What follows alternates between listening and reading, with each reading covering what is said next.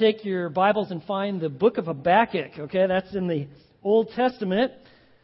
It's actually pretty close to the New Testament. You may have not been in the minor prophets for a while. There's a reason why they're called the white pages, because your fingers haven't been in there very often. But that's going to change today, all right? So you want to find the book of Habakkuk. If you can't find it, we're a real friendly place. Just ask your neighbor, and they might even know where it is. And there's always the table of contents. So you find the book of Habakkuk. The kids are making their way to kids' church. That goes all the way up through 6th grade. Now, when you look at our planet, you look at the Earth, let me just ask you, are you just a little concerned about what is going on in our world? Now, from a satellite, or if you're an astronaut and you've had a little glimpse of the Earth from a distance, it looks like a pretty wonderful place. I mean, it's awesome. I mean, look at that picture, and that looked like, wow, everything could thrive. What could possibly be going on down there that would be something that we'd call wrong? It's beautiful.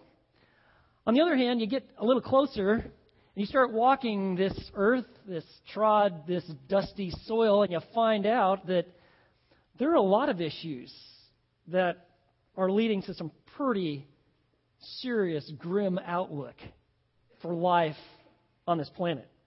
I mean, look at the increased turmoil. Look at the rise of terrorism and how terrorism has literally changed how we function. There is mounting tragedies, unprecedented trauma. There's deepening trials, unparalleled tensions between nations. Look what's going on even in our own culture. We're watching about as fast as we can snap our fingers a moral decline where we are literally things that were once sacrosanct, like how we define sexuality, marriage, institutions that we once felt were like, these are impregnable. These will always stand. They're being changed at an alarming rate. You look at like our own country, and we are quickly rejecting any view of morality that has a transcendent basis. In fact, we are living in a culture today that is quickly trying to define a new morality based upon human logic, reason, or oftentimes just whatever the entertainment culture is telling us. And it is happening at such a rapid pace. Look at relationships like among a family. Even the definition of what a family might even be is up for grabs today. You look at civil relationships. You can look at marriage. You look at a country like America that has developed a radical concept of tolerance. And we're doing so in such a way that we're literally changing our definition of morality even as we speak. Doesn't it concern you? For instance, when you watch those kids making their way, see their glee and the excitement, for the most part, they are quite sheltered to the things that we're starting to talk about this morning. But what kind of world is your children going to inherit? Your grandchildren? Are you concerned? Or have you just kind of turned a blind eye to the whole thing, like, this is all going to work out, and I really don't want to even think about that. I don't want to think about my role. I don't want to think about what might happen. What is taking place?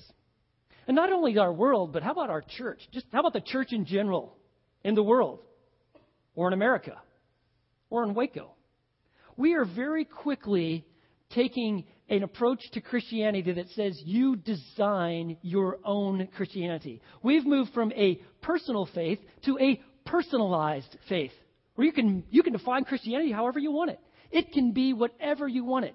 Traditional major doctrines that the church is held dear to, they're actually being jettisoned. And what happens is it's not like, we just totally deny the doctrine of the Trinity or the inspiration of Scripture. It's not happening that way. Actually, there's a lot of verbal affirmation when pressed on key doctrines of the faith. But in reality, there's very little practice to it. And so you actually give assent, verbal assent, like, yeah, I believe that. The church is supposed to believe that. I believe that. But practically, it has no bearing because we're all about an individual designer Christianity. And Christianity and being a Christian can be whatever you want it to be.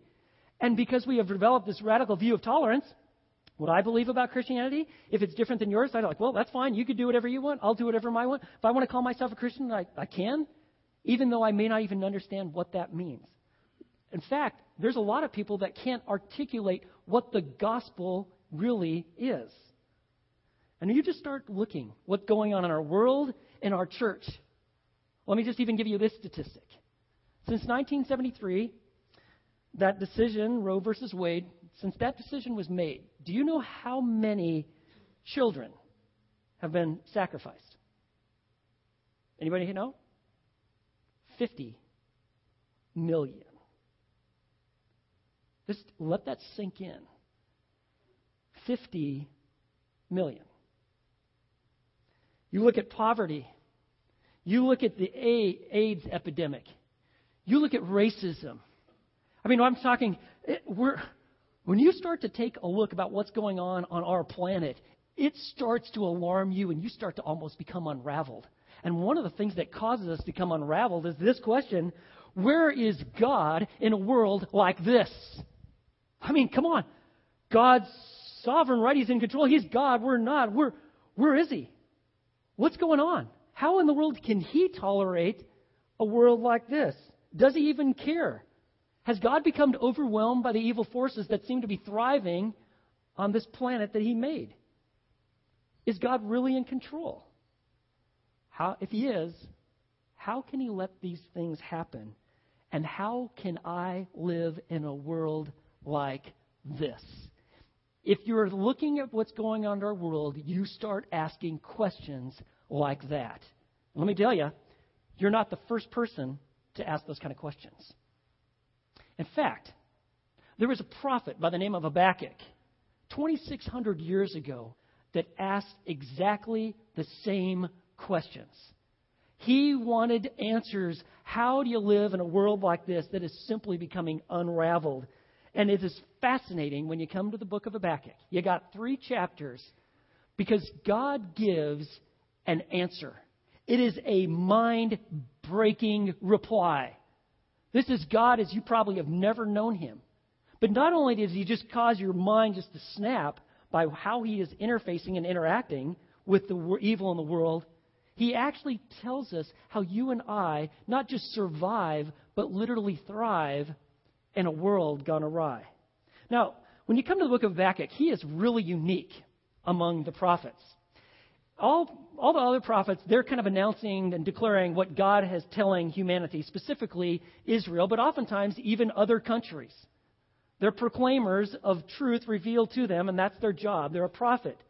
What's unique about the book of Habakkuk is that Habakkuk doesn't really talk to people. He addresses God, and God actually gives him a reply. And it is a recording of what God has to say and Habakkuk's questions that you find. Now, Habakkuk was a contemporary of Jeremiah, Ezekiel, Daniel, and Zephaniah. Now, we don't know a lot about him.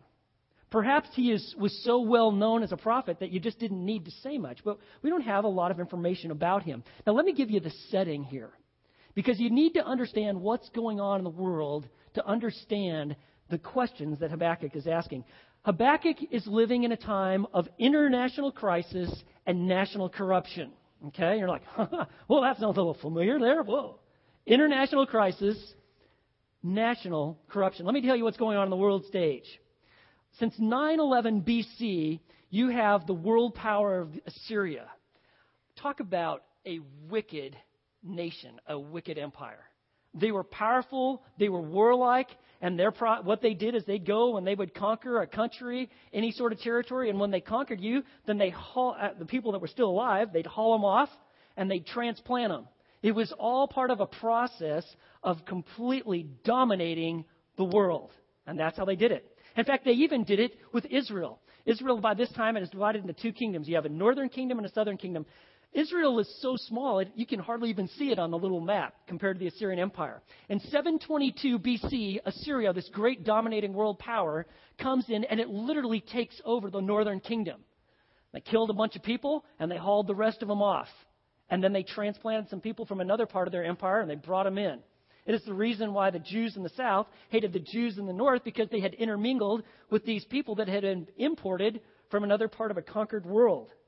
But then there was some trouble that is brewing. Now, Assyria tried to actually conquer Jerusalem, Judah. Judah is the southern part. It actually adopted the small little tribe of Benjamin. And they actually, in 701 BC, after conquering the northern tribes, they tried to conquer Jerusalem, but by a miraculous feat and an act of God, they were unsuccessful in doing so. It was one of the major miracles of the Old Testament. So they were unable to conquer them. So what they did is they kind of treated them like a vassal territory, a vassal nation. You had to pay tribute.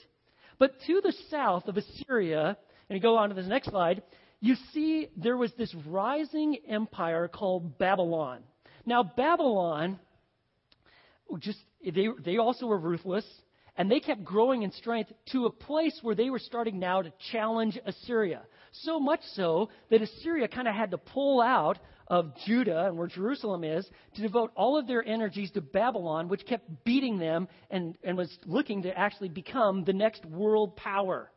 And so when this happened, this kind of created a void in Israel. And you see Egypt. Now, Egypt wasn't quite as powerful as we remembered in some of the Old Testament stories back like in Genesis, but it still was a world power. It quickly floods into Israel and actually takes it over because they're actually going to try to help the Assyrians because Babylon looks like they will be the next world power. And maybe the two of them could actually beat back Babylon. Well, that's what's going on the world stage. Well, Babylon actually becomes successful. In fact, in 612 BC, they beat the Assyrians and they crush them in Nineveh. And then the Egyptians, they're trying to put an end to this as well, but they were unsuccessful in doing that. In 605 BC, at the Battle of Carchemish, Babylon conquers Egypt and becomes the superpower, the dominating world empire. Now, let me tell you what's going on nationally. For Habakkuk, to bring you to his time, he lived really in the best of times and perhaps even the worst of times. You see, during Habakkuk's time, there was a king by the name of King Josiah. Most of the kings in Judah generally are pretty bad and wicked. Josiah was one of the few that was just absolutely awesome. He actually became king at age 8. He actually instituted great godly reforms. He realized that the country was completely astray from God. They actually, when he gave an order to start rebuilding the temple and clean it up, they actually found a copy of the law. And it was so revolutionary, they actually found their own scriptures that God had given them. They had them read to him, and he tore his clothes, and he's like, we're bringing about reform here. We are going back to God. And he led his country into great spiritual reformation. And that was all very wonderful. So from 640 BC to 609 BC, you got the reforms of King Josiah. As go the leaders, so go the people. And it was awesome. God was being exalted. There was a spiritual revival in the land, and Habakkuk witnessed it. But when Egypt was trying to cut through Israel to go and fight off Babylon and support the Assyrians, Josiah's like, Assyria's always been our enemy. I don't really want you running through our land. It's like, don't go through my backyard. You're going to have to go through me. And he literally tried to actually lead an army to attack Egypt, who was trying to cut from the south, cut north through Israel. And in doing so, he actually lost his life. Egypt ran him over. So that made a situation where his son, Jehoaz, actually then becomes the king in Israel. But guess how long his reign lasts? 3 months. Because Egypt says, you know what? We're just going to take you over while we're at it. 3 months later, they depose his son. They put his other son, Jehoiakim, they change his name, and he becomes now the ruler in Israel. And Jehoiakim is an evil man. Just because you have a godly daddy is no guarantee that you're going to have godly sons. And there obviously was some serious breakdown that takes place because Jehoiakim was an evil man. And all the reforms that his dad brought on, he just pretty much wrecked and devastated the land. And people went spiritually corrupt very quickly. That is the world stage. And Habakkuk is living in the time of Jehoiakim, domination by Egypt, international crisis, and the country is just literally being torn apart. He's witnessing all sorts of wickedness and violence. And he's pleading with God, God, will you do something? Kind of like some of you are. You see what's going on in our entertainment society world. You see all the breakdowns in morality. You see the evil that is in our midst, and you're pleading with God, would you do something? That's where Habakkuk steps in. And so we find the questions of a concerned prophet when you open the pages of Habakkuk. Chapter 1, verse 1, it says, the oracle which Habakkuk the prophet saw. Habakkuk is God's prophet, meaning he's a spokesperson, and it's what the prophet saw. You know how prophets are sometimes called seers? You ever heard that? Do you know why they're called seers? Because they actually either see a literal vision of what is going to happen, or they actually spiritually see a vision that God is showing them of what is about to take place. And so he says, this is what I saw. Now he says in verse 2, he starts giving the questions that you're probably asking. How long, O Lord, literally uses God's personal name, Yahweh, will I call for help, and you will not hear? I cry out to you violence. Literally, people being torn apart. And yet you do not save. Verse 3, why do you make me see iniquity? Why do I have to look at all this? Iniquity has the idea of a deviation from a divine standard. These people are corrupt. Why do you make me see this? Why do you cause me to look on wickedness? Complete violations of God's standards. Why do my eyes have to see this? He says also in verse 3, yes, destruction and violence are before me, and strife exists, and contentions arises. I mean, everywhere I look, it's breakdown. And then he says, verse 4, and he says, therefore the law, God's law, it's ignored. And the word ignored could literally be translated becomes numb. It's like paralyzed. It's powerless. Your word seemingly has no power on your people. Because look at them. They're vile, wicked, filled with iniquity. And then he says, look at verse 4. He also says, not only is your law ignored, he says, but justice is never upheld. For the wicked surround the righteous, and therefore justice comes out perverted. Let me just tell you about justice. This is a huge word. Justice has the idea that that God's morals and ethics, his law, is actually adhered to by his people.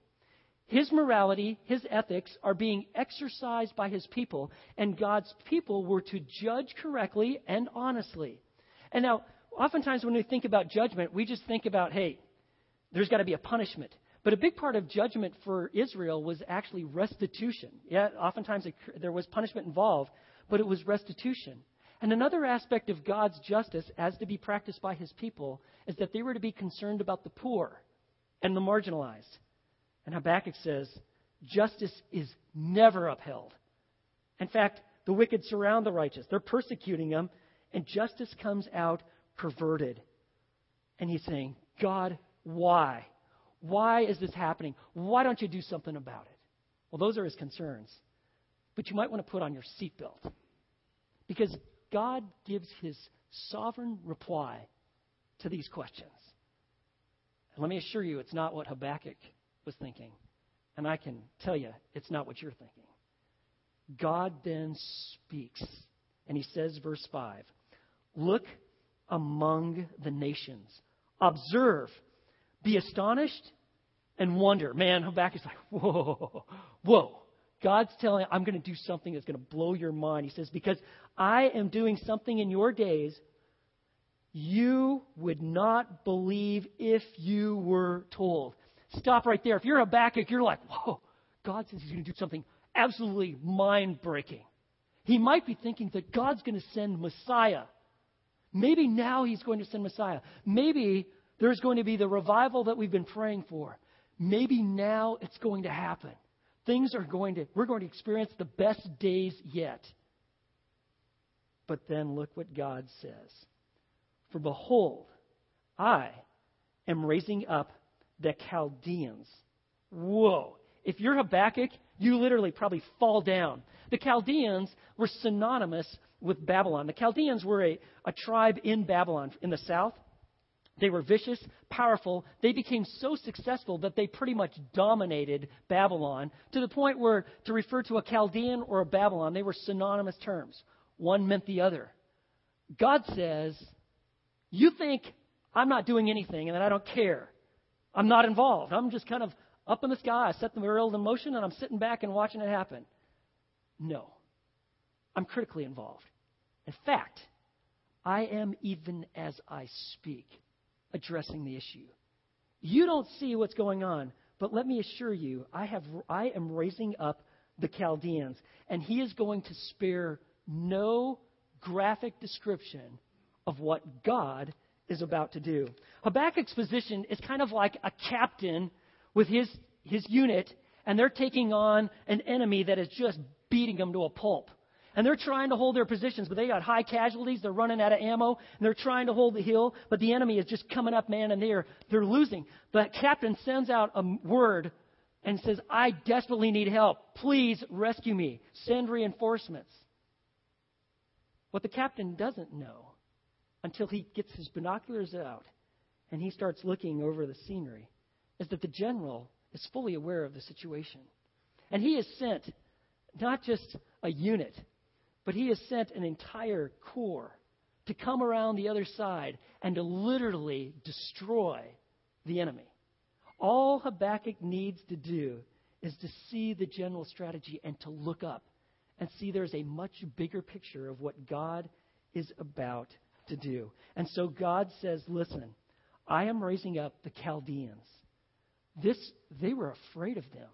Literally, they were vicious, difficult, terrible people. And God says, let me tell you what they're like. They are, verse 6, fierce and impetuous people who march throughout the earth to seize dwelling places that are not theirs. Verse 7, they are dreaded and feared with real good reason. Their justice and authority originate with themselves. They could care less about people. They could care less about God, Yahweh. They've got their own rules and their own laws. They are a God unto themselves. And he says, their horses are swifter than leopards and keener than wolves in the evening. He's talking about animals that literally rip their prey apart. Wolves travel in pack and they fight over the meat once they've made their kill. That's what they're like. Their horsemen came galloping. Their horsemen came from afar, and they fly like an eagle swooping down to devour. And Babylon was known for their cavalry. And what would happen is they pretty much used a process of just literally shocking their enemies. They'd send their cavalry in with their spears, and they'd literally just shock and overwhelm their enemy, and then followed up with that was their infantry. And Nebuchadnezzar was their leader, and he was a military, brilliant strategist. That is how they function. And he says, verse 9, all of them come for violence, and their horde of faces moves forward. They collect captives like sand. They have little regard whatsoever for people. They're like sand to them. Could care less. Notice verse 10. They mock at kings, and rulers are a laughing matter to them. They laugh at every fortress and heap up rubble to capture it. He's just kind of talking about just how strong they are. And when they're talking about these kings and mocking at kings, one of the things that Babylon did is, normally kings were to be feared. Once they captured a city or some sort of nation that we might refer to, they would take their leaders and they would mock them and ridicule them. In fact, when Babylon actually does come and does exactly what God says is about to happen, they actually made 3 different times where they surged into Judah and totally took them over. The third time, in 586 BC, there was a king by the name of Zedekiah. And what they did once they finally caught Jerusalem and Zedekiah was holding out, they took Zedekiah and his family, and they took his boys, and they literally, to use the biblical word, they slaughtered them in front of Zedekiah. They held his head, and you watch. And as soon as they got done slaughtering his kids, then they gouged out his eyes so that the last thing he ever saw was his kids being killed. They put him in shackles, and he hauled him off to Babylon. That is how you rule in Babylon. They laugh at every fortress. They create mounds of dirt, and they would actually use battering rams to knock down walls, or they would actually dig underneath the walls. They heap up rubble, like it says in verse 10, to capture it. And then they will sweep through it like wind and pass on, but they will be held guilty, they whose strength is their God. Now, let me tell you some of the incentives for the soldiers if you were Babylon. You didn't get paid if you were in the army like, okay, just here's your day's wage. It didn't work that way. The only way you got paid as a soldier is by whatever you captured. Let's say they took over a city. All the loot, all the gold, silver, that would be collected, and you got paid out of that. No loot, no win, no pay. And so these guys, they're going to give it everything they got. They didn't march all the way from Babylon, a long way from home, to just kind of, well, we'll try a little skirmish here and see how we do. It was win at all costs for them. And yet God says they're going to be held guilty. Verse 11, they whose strength is their God. And the Babylon's God was Marduk, or oftentimes referred to as Bel, the storm god. And the pantheon of Mesopotamia gods, he is the supreme ruler. And so they would literally worship this god. And they would even, with their swords and their spears, they would even worship their implements of war and even burning incense to them. And Yah says, you know what? I'm raising them up, but you don't want to miss verse 11. They are going to be held guilty. Now, you're like, whoa. What's going on here? Let me help you relate. How many of you were an adult in 1970? Come on. All right, there you go. You're not old or anything like that. You're just mature, all right? You're getting better, okay? But just try to imagine what it was like to be an adult in 1970. You came out of the period of the 1960s. You got rampant drug use. You got sexual immorality with the sexual liberation movement. You got a war going on in Vietnam, and there's a heavily divided country. You've got violence in the streets, violence in the schools, violence on college campuses. You've got racism running rampant. There is hatred, and it is prevalent. And just imagine if you were a Christian back then and you're praying, God, would you do something?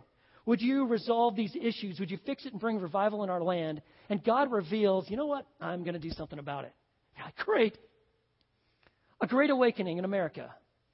God's like, not exactly. You know the Soviet Union? They're coming in.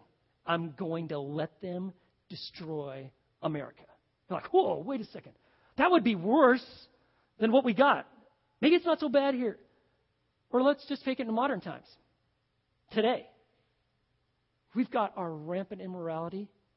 We're redefining sexuality. We are living in a culture that calls wrong right and right wrong, and it gets in our face every single day. We're living in a world of utter confusion. God is mocked on the radios. He's mocked in the newspapers. He's mocked in classrooms. He is ridiculed. There's a good part of the country that thinks that you're an idiot for being in church this morning when you could be sleeping in. What do you mean worshiping a God you can't see? And it's as if like we're praying for revival and God change it. And God says, you know what? I'm going to. You know China? They're your greatest creditor. They own you already. They decided they're going to collect on their debt today, and they move in, and they literally take you over. That would be like the equivalent of what God is telling Habakkuk. And he says, though, but they're going to be held guilty. Their pride and their arrogance is going to lead to their downfall. And God says, I'm going to judge them. Now, can we say that God is going to bring a foreign power like China or let's say North Korea and literally take over, destroy us, probably nuke us, and then take us over? Could we say with certainty that God is going to do that in America? No, we can't. Do you know why we can't say with certainty? Because one, it is not revealed in God's word. And second of all, America is not Israel. But let me tell you, God is going to judge sin. Now, could God bring a country to conquer us? He could. But we have no biblical basis of saying that. Or you look at like the tragedies of like Sandy Hook Elementary or Columbine or what takes place in Paducah, Kentucky. And people will ask, well, is that God's judgment upon our country? Is that why that's going on? And these questions are being asked. And there are some folks that are saying, absolutely it is. But again, that is not revealed in God's word.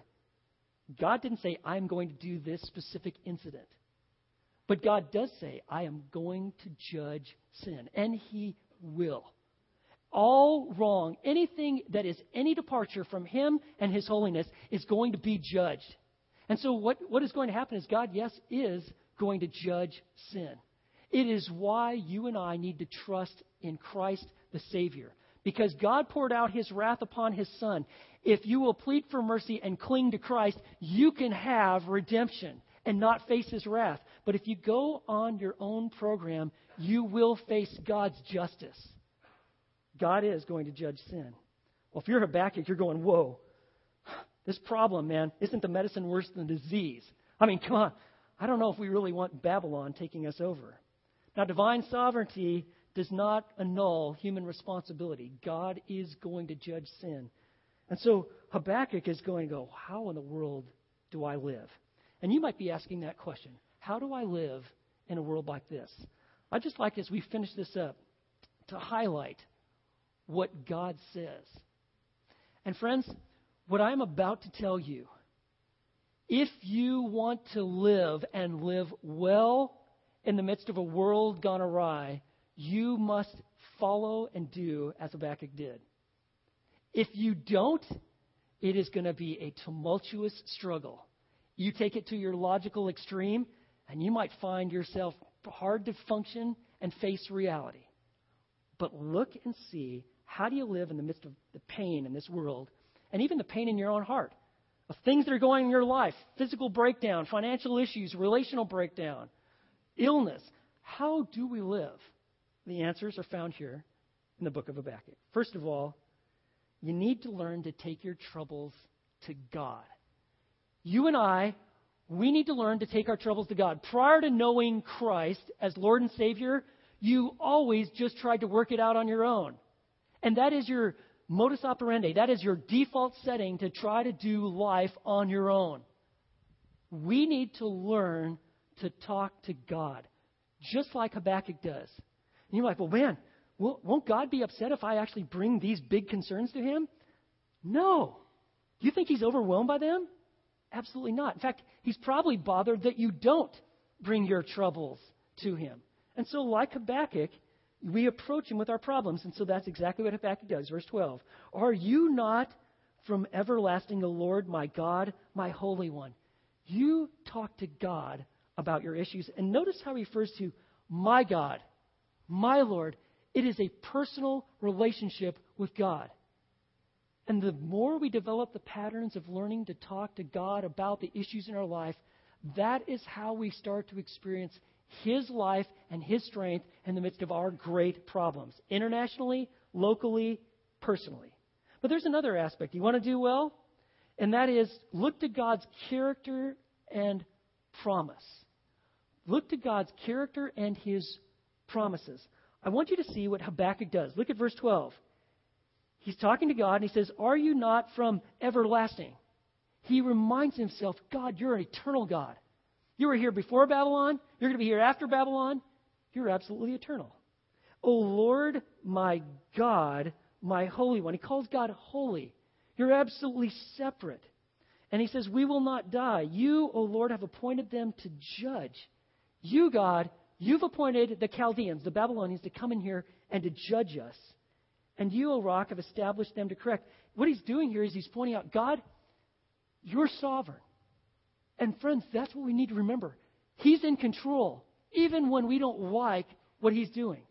God, when we talk about Him being sovereign, He has the right to govern as He chooses, and He's not imposed upon any sort of limitation. There's no limitations imposed upon Him.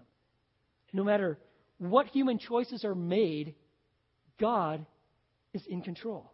And that's what Habakkuk is saying. You've done this. You appointed them judge. You're the rock.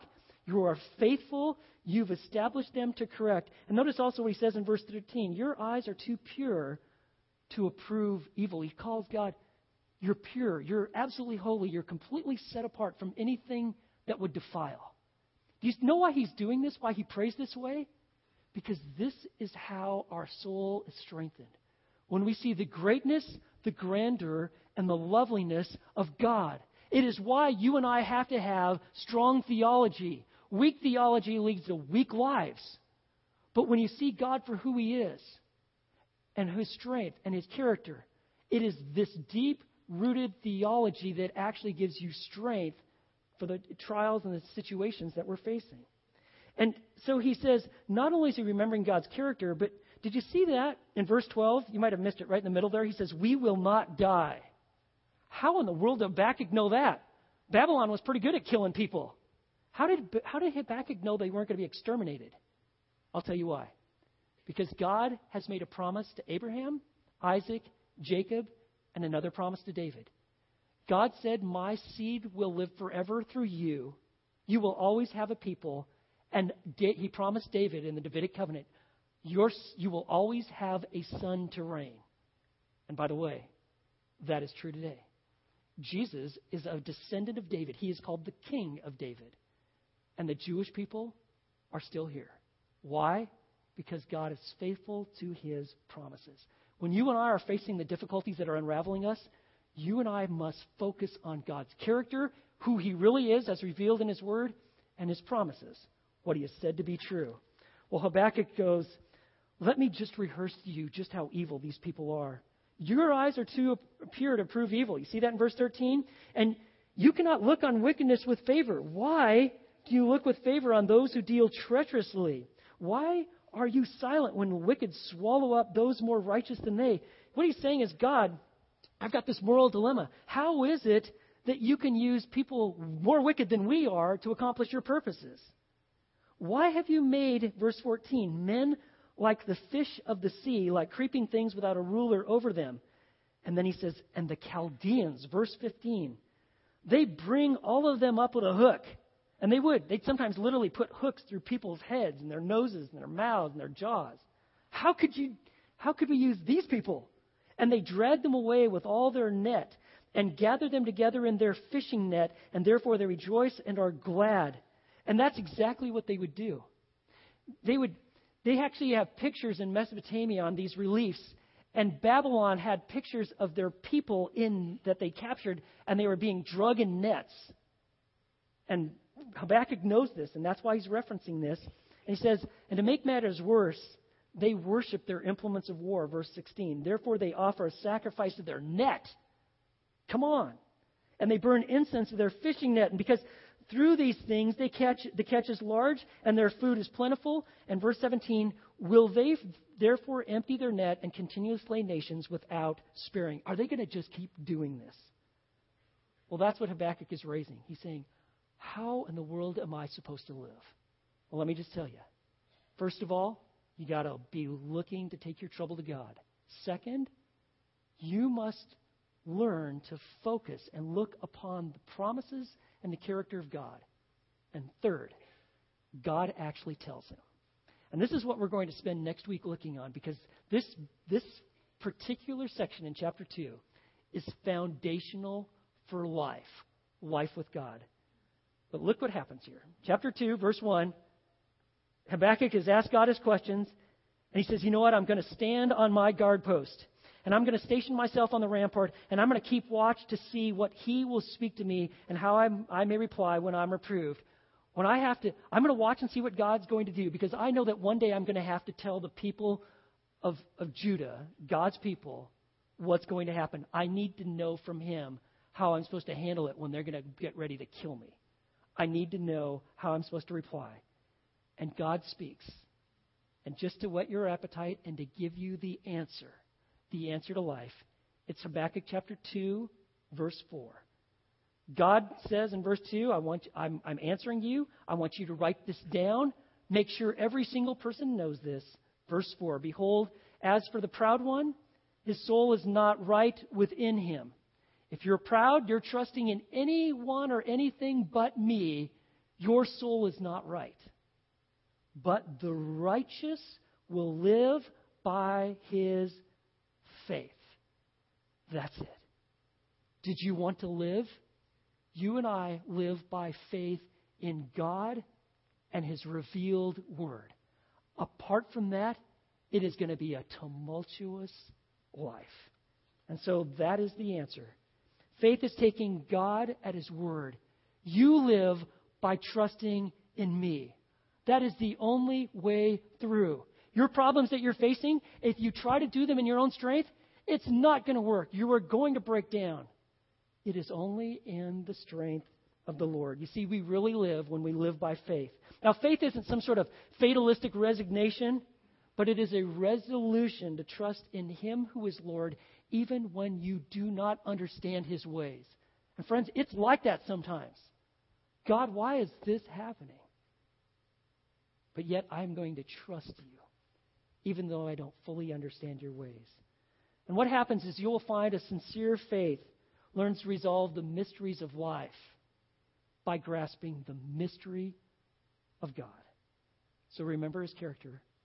Remember who he is. And when you face that which you cannot understand, always fall back to what you do know.